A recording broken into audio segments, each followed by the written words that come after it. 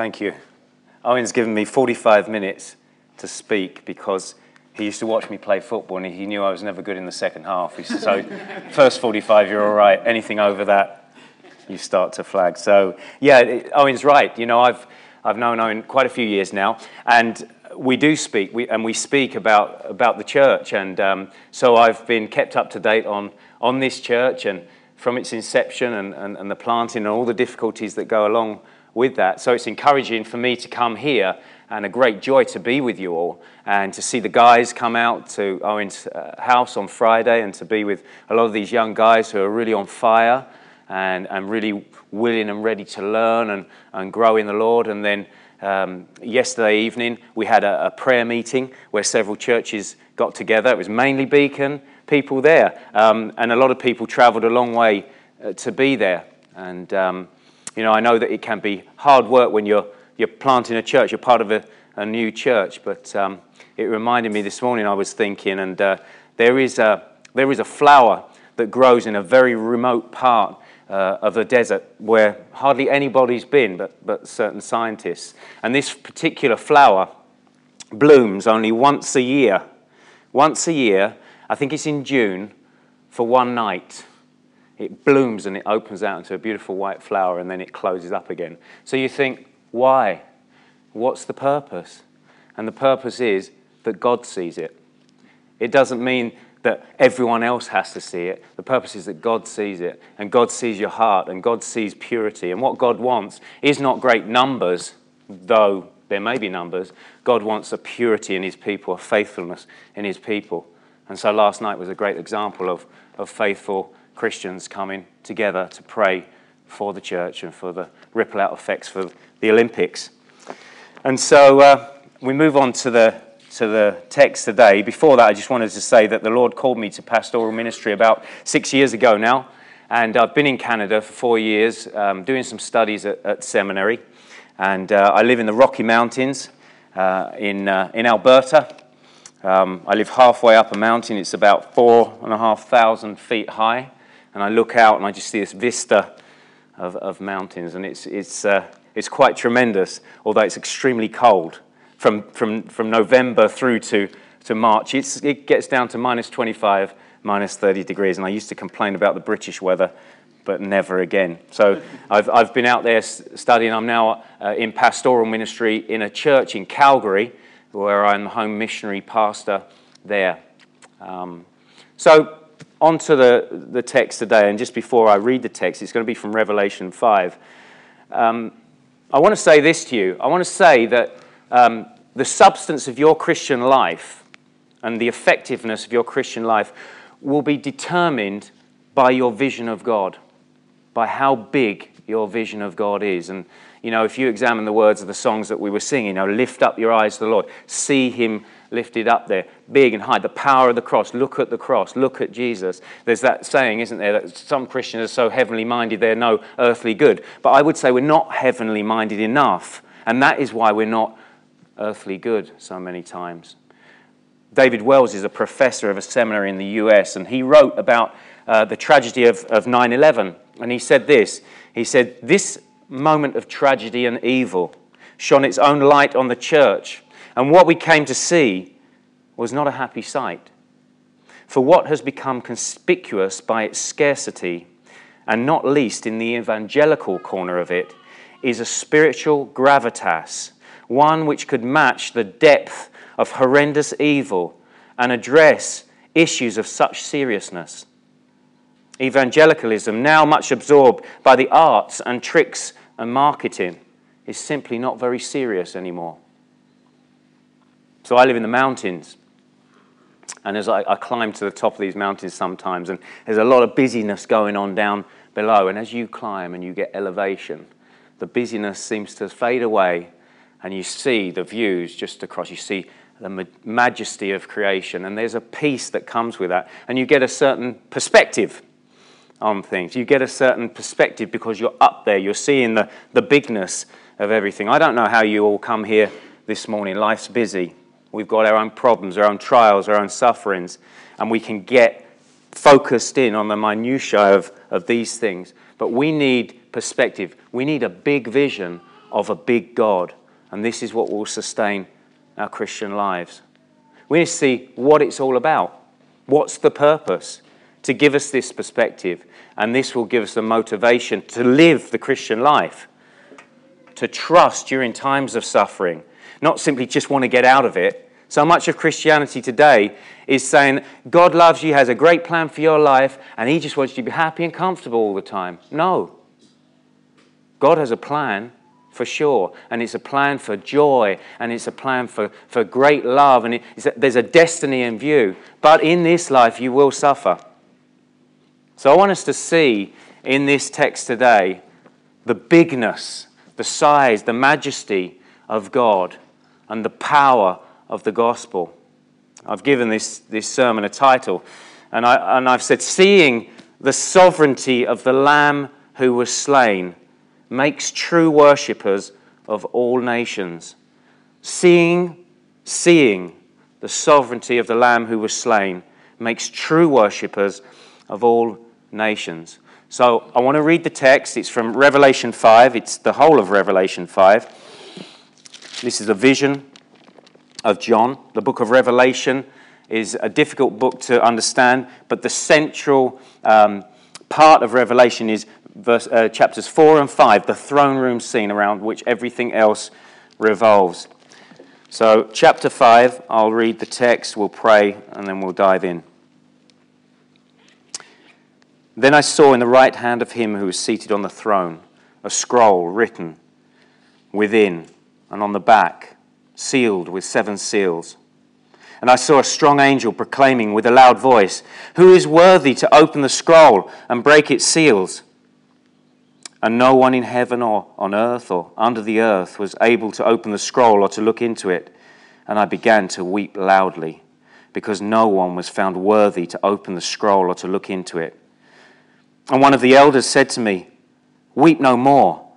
Behold, the Lion of the tribe of Judah, the Root of David, has conquered, so that he can open the scroll and its 7 seals." And between the throne and the 4 living creatures, and among the elders, I saw a lamb, standing as though it had been slain, with 7 horns and with 7 eyes, which are the 7 spirits of God sent out into all the earth. And he went and took the scroll from the right hand of him who was seated on the throne. And when he had taken the scroll, the 4 living creatures and the 24 elders fell down before the Lamb, each holding a harp and golden bowls full of incense, which are the prayers of the saints. And they sang a new song, saying, "Worthy are you to take the scroll and to open its seals, for you were slain, and by your blood you ransomed people for God from every tribe and language and people and nation. And you have made them a kingdom and priests to our God, and they shall reign on the earth." Then I looked, and I heard around the throne and the living creatures and the elders the voice of many angels, numbering myriads of myriads and thousands of thousands, saying with a loud voice, "Worthy is the Lamb who was slain to receive power and wealth and wisdom and might and honor and glory and blessing." And I heard every creature in heaven and on earth and under the earth and in the sea and all that is in them, saying, "To him who sits on the throne and to the Lamb be blessing and honor and glory and might forever and ever." And the 4 living creatures said, "Amen." And the elders fell down and worshipped. Let's pray. Heavenly Father, what a vision that is. What a picture that is of the end of time, of heaven, of a throne upon which you are seated, with the Lamb who was slain with you, central to the worship of people from every tribe and tongue, that he has bought with his blood by the power of the cross. Lord, give us a mind today. Give us a mind to embrace this, and give us eyes to see who you really are. Give us eyes to see the majesty of Jesus Christ, the Lamb who was slain, his sovereignty over all things, over all the nations, over our lives. Give us eyes to see and hearts to embrace this Jesus Christ in our lives today. And let that be our motivation as we walk out from this place into the world around, ignited by the truth that we have been bought by his blood. We pray for a big vision, Heavenly Father, a big vision of Jesus Christ slain for sinners and risen again. In his name we pray. Amen. So I've given you the overall truth there, the overall line, but I want us to see four things which I hope to point out from the text, rooted in the very word of God. Four truths to see, and the first truth is this: see the absolute sovereignty of God over all things. See the absolute sovereignty of God over all things. Verse 1 says this: I saw in the right hand of him who was seated on the throne a scroll. We see God on the throne, sovereign, ruling, reigning over the whole universe. And in his right hand he holds a scroll. Now the scroll contains the blessing and judgments and purposes and destiny of the world. God is on the throne, and he holds the destiny of everyone in the palm of his hand. We need to see who this God is. And one verse back, in Revelation 4, verse 11, we see that he's the creator of all things. Worthy are you, O Lord, and God, to receive glory and honor and power, for you created all things, and by your will they existed. So he is sovereign, and he is creator over all things, which gives him full sovereign rights. He created the heavens and earth, and he created it good. So he's not only sovereign, he's not only creator, he's a good creator. And in other parts of Revelation, we see that he's holy. He's a holy, good, and sovereign creator. Holy, holy, holy is the Lord, the angels sing. So this is the very character of the God who is seated on the throne. He's sovereign over all things. He's the creator of all things. Job 38, when Job has been complaining after a while that he's been suffering so long, God appears to him out of a whirlwind. And he takes him on a tour of the universe and just says to him, I just created all this, where's your wisdom?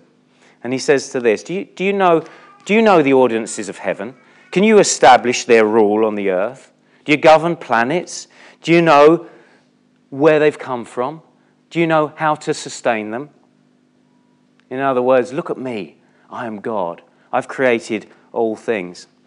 We only have to look out into our solar system from down here. Do you know that they have these pictures now of the galaxies from way out there? I don't know if you've been on Google Earth. I've done it sometimes. Google and doodle around the universe a little bit. 100,000 kilometers away from the Earth. You're only a quarter of the way to the moon. At 1 million kilometers, you can barely see the Earth. At 1,000 million kilometers, you're still not at the sun. At 10 trillion kilometers, the sun looks like a dot. At 10 light years away, the sun is just a speck. Get past 1,000 light years away, and you can just see our Milky Way galaxy, in which the Earth is buried as one of 200 to 400 billion stars. And they estimate that there are 100 to 2 billion other galaxies. 100 to 200 billion other galaxies. So let's just take our galaxy, the Milky Way. At 100 million light years away, you can see clusters of galaxies not even distinguishing our galaxy. Yet it would take 100,000 light years to get from one end of the Milky Way to the other. Now, you don't have to do the math here, but I'm just telling you, the speed of light is 186,000 miles per second. A light year is when light travels at that speed for one whole year. So to get from one end of the galaxy to the other, you'd have to travel at 186,000 miles per second for 100,000 years. Now, Psalm 19 says, the heavens declare the glory of God. So God is saying in this creation, this is me. This is a bit like me. We so often think that the universe was created to house man. But it wasn't. It was created to display who God is. It was created to display his size, his majesty, his eternality, his beauty, his perfections. This is the God who is creator of all things. This is the God who sits on the throne, who holds the destiny of all peoples in the palm of his hand. And we're so easily impressed with the skill and strength and power of a man running 100 meters in under 10 seconds, or the skill and strength and power of a Spanish football team. And then we look at God and we see what we were truly made to praise and worship. And this means that God doesn't need us. We must see God rightly in order to serve him rightly. It means that we need to know that God doesn't need us to serve him. We don't add anything to him. He's completely self-sufficient, but in his mercy, he invites us to join him in his work. A.W. Tozer said this in his book, The Knowledge of the Holy. He said this: I fear that thousands of younger persons entering Christian service have entered from no higher motive than to help deliver God from the embarrassing situation his love has gotten him into, and his limited abilities seem unable to get him out of. Add to this a certain degree of commendable idealism and a fair amount of compassion for the underprivileged, and you have the true drive behind much Christian activity today. God doesn't need us. God doesn't need us. He created a universe and people in it as the pinnacle of his creation, out of the fullness of who he is, in his grace and mercy. And the beauty of God is he wants to reveal himself to us so that we would find our true pleasure in him. So many Christians think they add to God's glory, as if to say, I glorify God, I magnify God, like I make this little tiny God look a bit bigger to people. But magnifying and glorifying God is actually working the other way. It's like a telescope. When we magnify God, like a telescope, we bring into something far too big for people to see into their vision. That's how we magnify and glorify God. God is not just an add-on to your already good life. A God who will join you on your mission in the world. A sovereign God is holy, and he's creator, and he's ruling over all things. He's sovereign over all people. He's sovereign over all nations. He's sovereign over all events, and he holds the future of everything and everyone in his hand. And that's good news. That's good news. It's good news that a sovereign, holy, and good God is in control of the world, and not David Cameron, or Barack Obama, or Kim Jong-un, or Robert Mugabe, or Hu Jintao, or you, or me.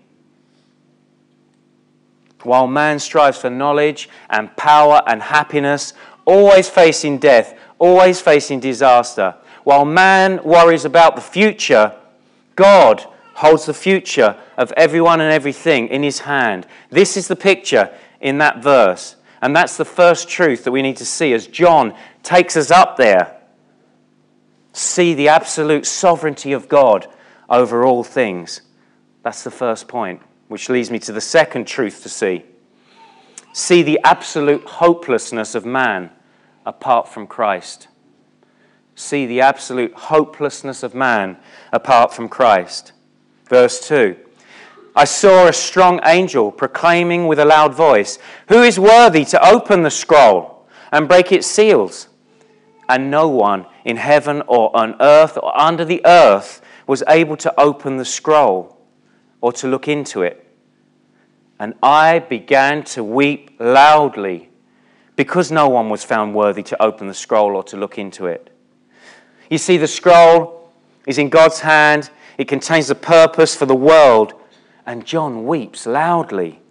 He weeps loudly because the silence that meets the angel's proclamation of who is worthy to open this scroll and break its seals, the silence testifies to the sinfulness and hopelessness of mankind. No one is worthy.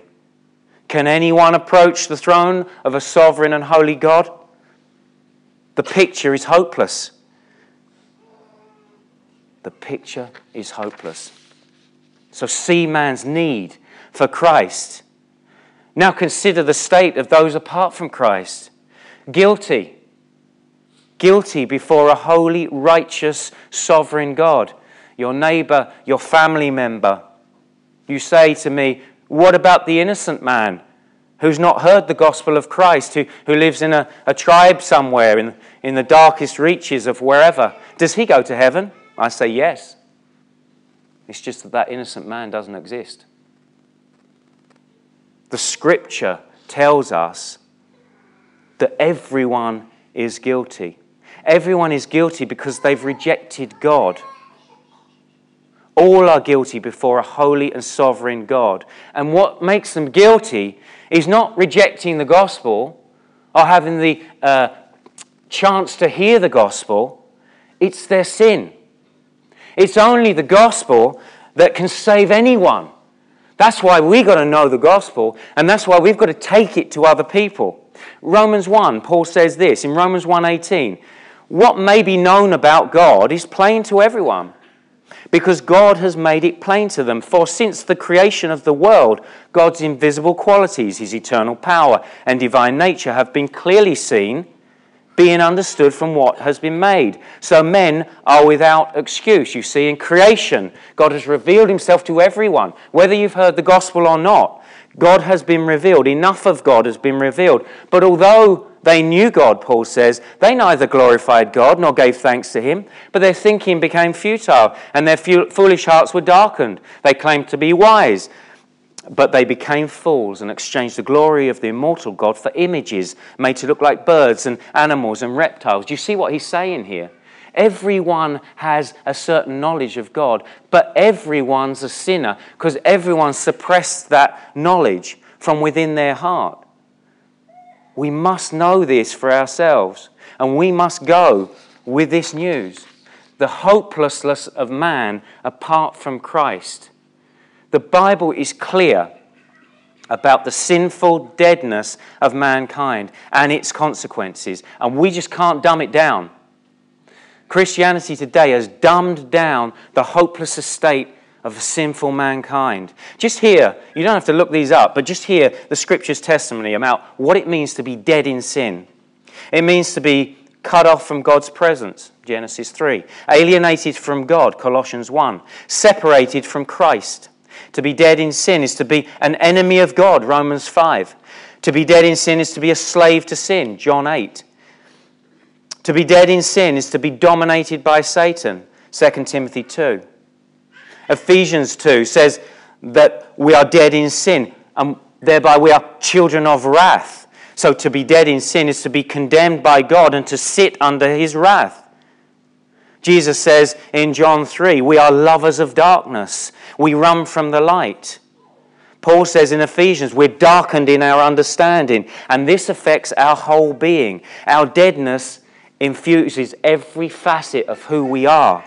Our minds are blinded, Romans 1. Our emotions disordered, Romans 1 again. Our bodies defiled, Romans 1 again. The thing is that we are systematically, morally evil. Genesis 8 says that every inclination of our heart is evil from childhood. So we're spiritually sick. It's not that we are sinners because we do sins. We sin because sin is in us already. We sin because our hearts are sinful. It's this systemic thing. And the result of that is that we sit under the condemnation of God, under his holy wrath, which is his right and just response to sin, an offense against a holy God. And to stay under the wrath of God is to be condemned to hell. Hell is no light thing. No light thing. And we need to speak about it with tears in our eyes. Jesus speaks about it more than any other person in the Bible. He says in Matthew 10, do not fear those who can kill the body. Fear him who is able to cast soul and body into hell. In Matthew 25, he's speaking about the last judgment. And he says, depart from me, you who are cursed, into the eternal fire, prepared for the devil and the angels. And again, he says later on, those to the left shall go away into eternal punishment. Hell is an eternal conscious experience of the wrath of God upon you. Revelation 14. He will also drink the wine of God's wrath, and the smoke of their torment goes up forever and ever, and they have no rest day or night.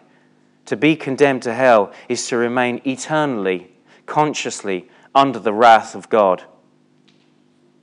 David Platt, an American pastor, preacher, says this: the way that we talk about hell, there's a hell of a game. Oh, that's a hell of a song. The way that we talk about hell shows we have no idea what we are talking about. The ultimate consequence of everyone's sin is that they sit under the wrath of a holy and sovereign God. Everyone stands guilty. The question is, can anyone be saved? Our problem is not that we've messed up a few times. Our problem is not that we've made a few bad decisions. Our problem is that we're dead in sin, under wrath. And this is why John's weeping. This is why he's weeping loudly as he looks and he sees the inability of sinful man to ascend to the throne of God. It's the question of every religion. How can a sinful man dwell with a holy God? How can a righteous God show a hatred for sin and sinners and at the same time a mercy for sin and sinners? And every answer these religions come back with is that you have to earn your way back to God.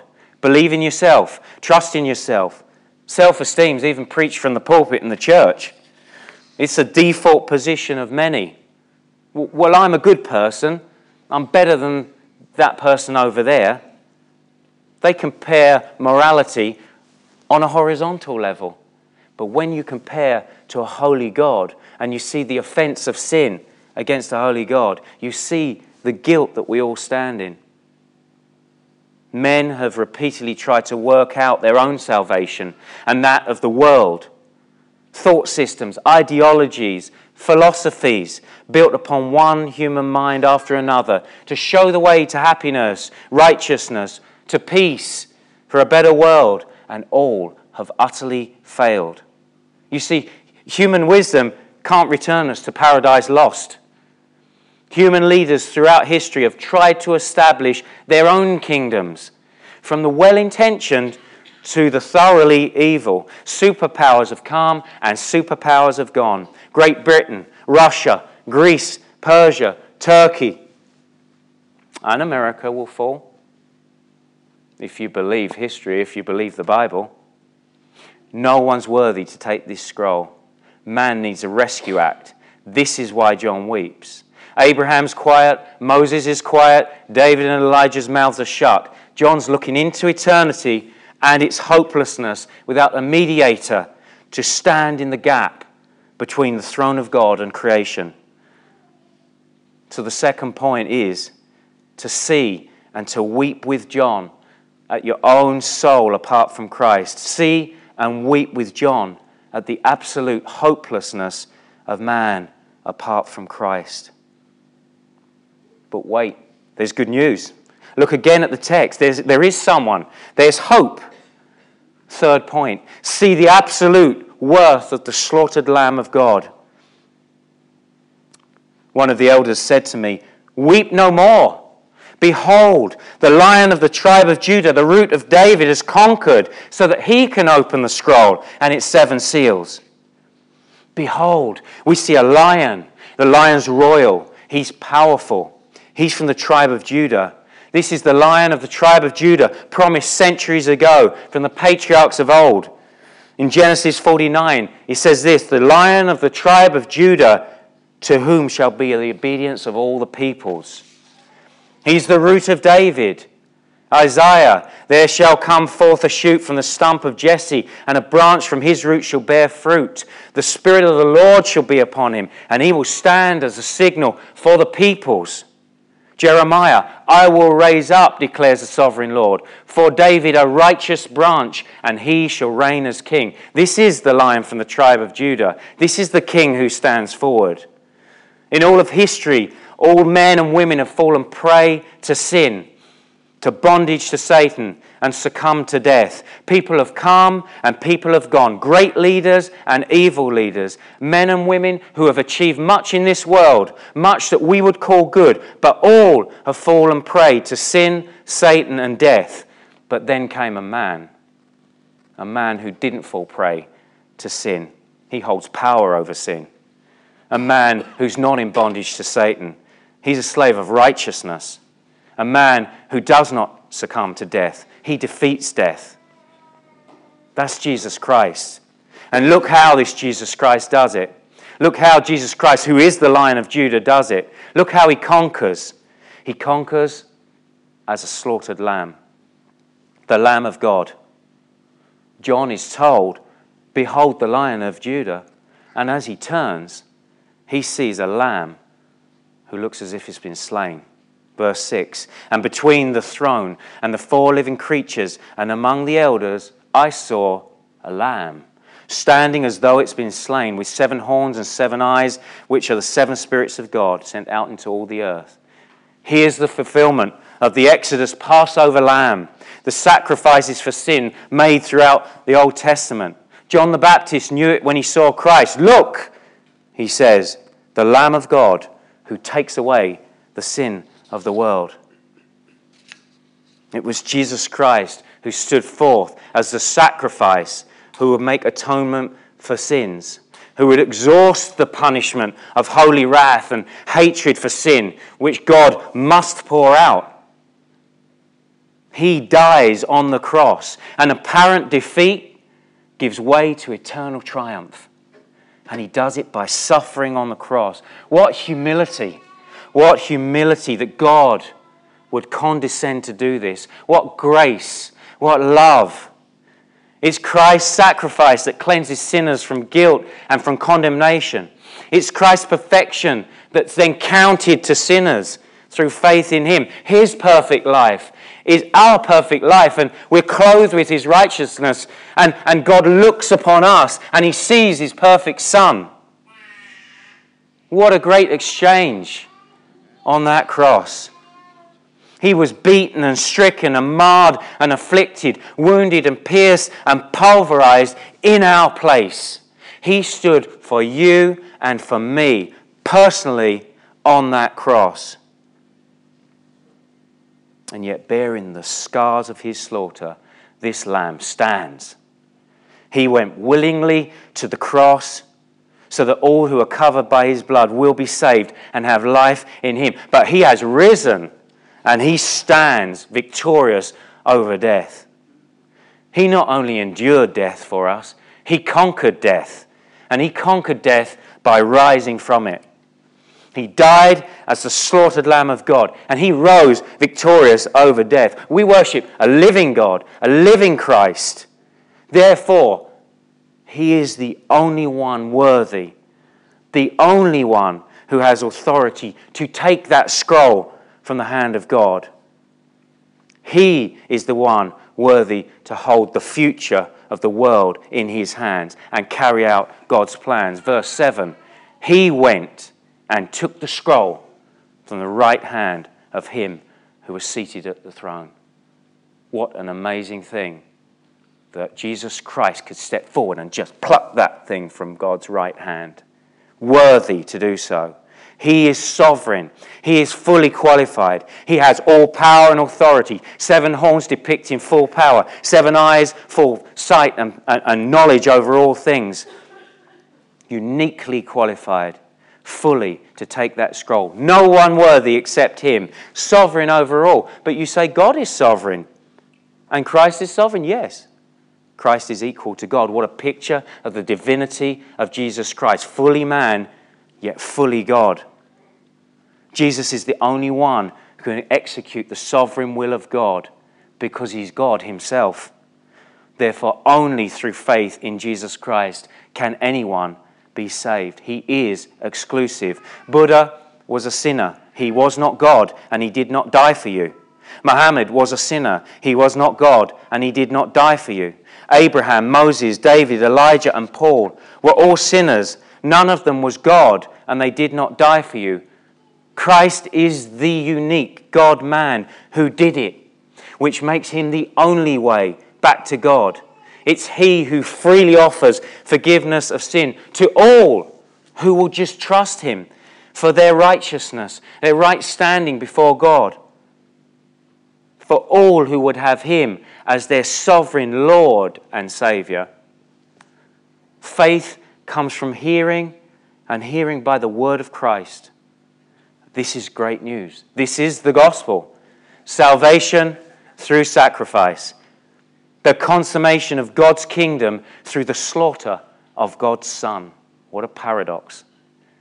Jesus was obedient to death, even death on a cross. Therefore, God has highly exalted him to the highest place and given him the name that is above every name, the name that everyone will bow under.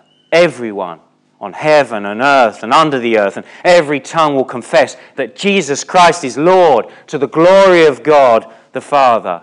So see the worth of Christ. See the absolute worth of the sovereign slaughtered Lamb of God, and praise his name.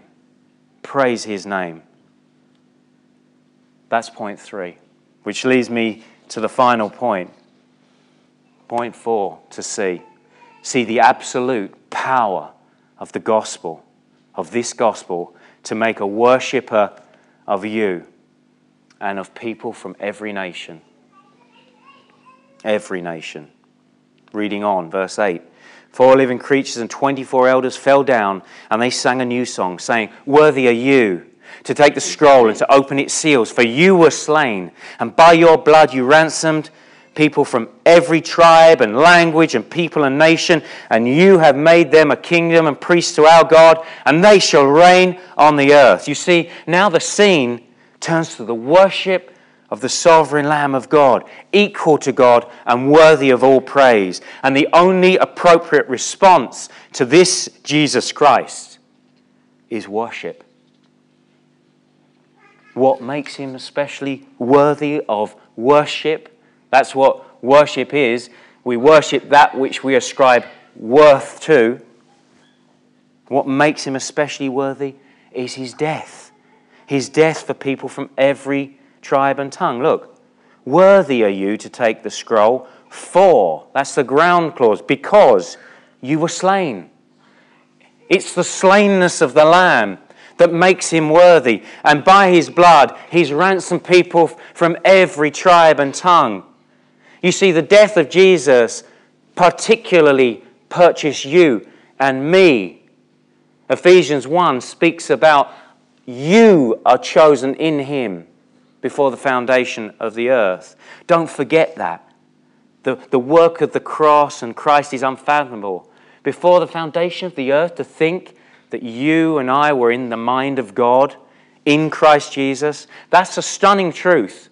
Hold on to that and ponder that truth. Let that strengthen you in times of fear or doubt or struggle or affliction. When you're struggling, when you're in difficulty, think this: I've been loved by God in Christ before the foundation of this earth that I'm on now. And his Son bought me by his blood on the cross. I'm loved. Whatever I'm suffering here now, God will always be doing it for my good. Somehow he's going to be working it out for my good. So if I get self-pitying in a moment of suffering and trial and just think, I've got to get out of it. No, wait, think. I'm being loved by God at all times. That will sustain you. Let that help you defeat the power of sin in your life.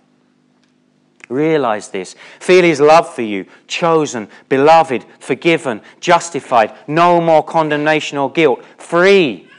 Let that help you suffer through trials and difficulties in this life, because there will be many tribulations, and you will enter the kingdom through those tribulations. Peter says, don't be surprised, people. Don't be surprised when the fiery trial comes to test you, as if something strange were happening. As you follow the path of the Lamb who was slain, you will suffer. The Christian life is not have your best life now.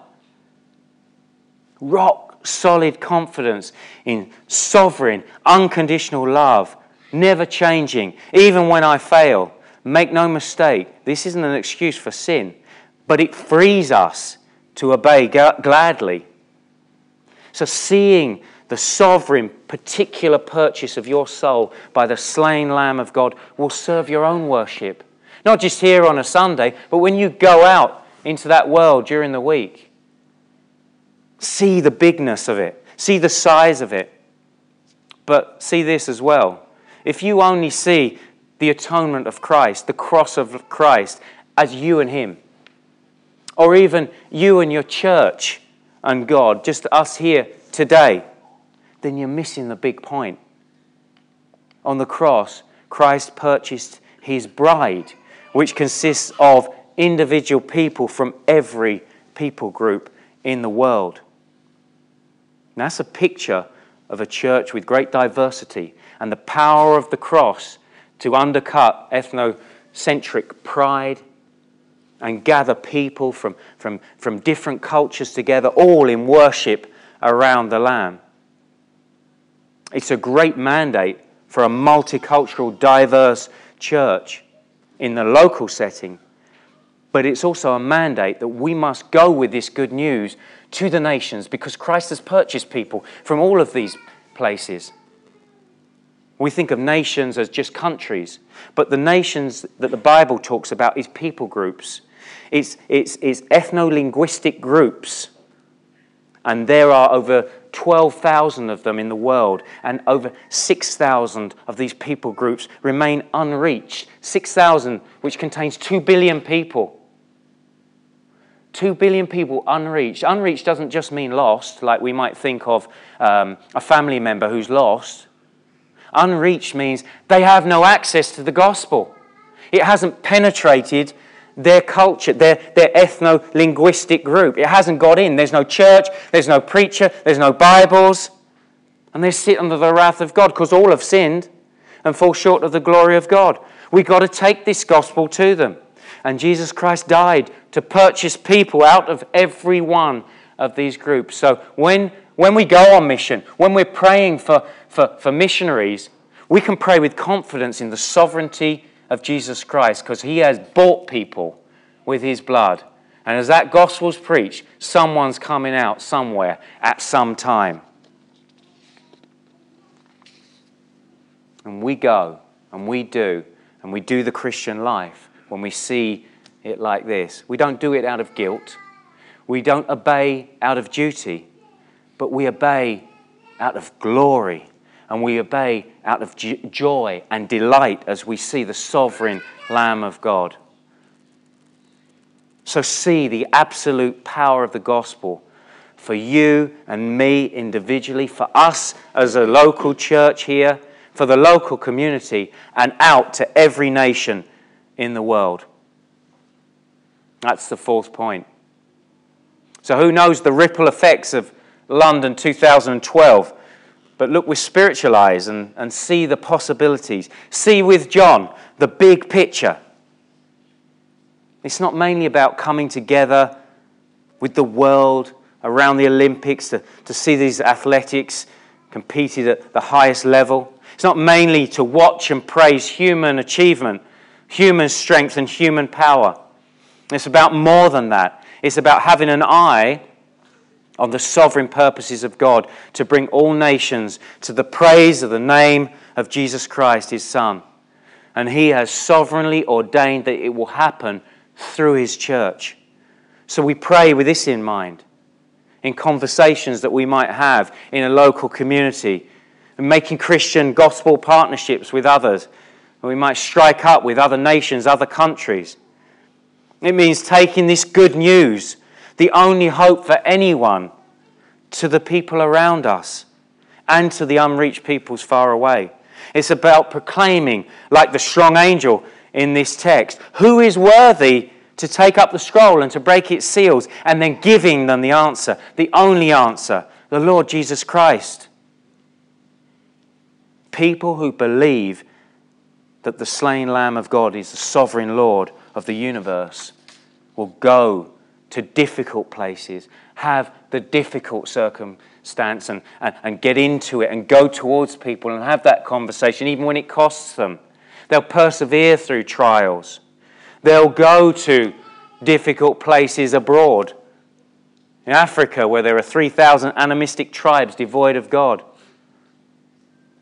350 million Buddhists who say that God is not worthy of glory. 950 million Hindus following more gods than you can name. 1 billion people in places like China, North Korea and Cuba in communistic philosophies denying the very existence of God. Add to that 1.3 billion people in the Middle East and North Africa and Central Asia fasting and giving alms and making pilgrimages to Mecca for a false God. It means prayer, and it means proclaiming the absolute sovereignty of the Lamb of God over the entire world, the absolute hopelessness of man apart from Christ, the absolute worth of the slaughtered Lamb of God, in the rock-solid confidence that he has purchased people from every tribe and tongue. One thing is for sure, that while Christ has not returned, all the nations haven't been reached, and our task isn't finished. Today, in this text, the finish line's in view. The final few verses depict praise rippling out from the nations to thousands of angels until the whole of creation sings, "To him who sits on the throne and to the Lamb be blessing and honor and glory and might forever and ever." And the four living creatures said amen, and the elders fell down and worshipped. Christ is the beginning, the middle and the end, and his gracious gospel serves our hope in the present until this gospel has been proclaimed to all the nations and the sovereign slaughtered Lamb of God receives the full reward for his sufferings and the worship of which he alone is worthy. Let's pray. So, Father, we thank you for this word today. We thank you for this vision that gives us just a little insight into the size of the gospel, into the power of the cross, into the worth of Jesus Christ. This Jesus Christ who has personally and particularly bought us by his blood, yet bought people from every tribe and tongue. We see your holiness and your sovereignty holding the destiny of this world in your hand. We see our absolute hopelessness and deadness in sin apart from Jesus Christ. We see our need for a rescuer, one who would ransom us. And in your great love, in your great mercy, you have sent Christ to us and for us. And he willingly went to that cross, took your wrath upon himself, absorbed it, drank the cup of wrath to the very last drop, turned it over and said, "It is finished, done, paid for. They are mine."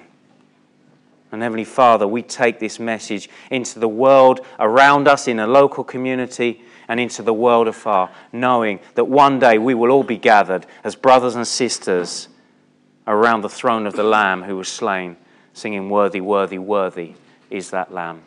For his name's sake we pray. Amen.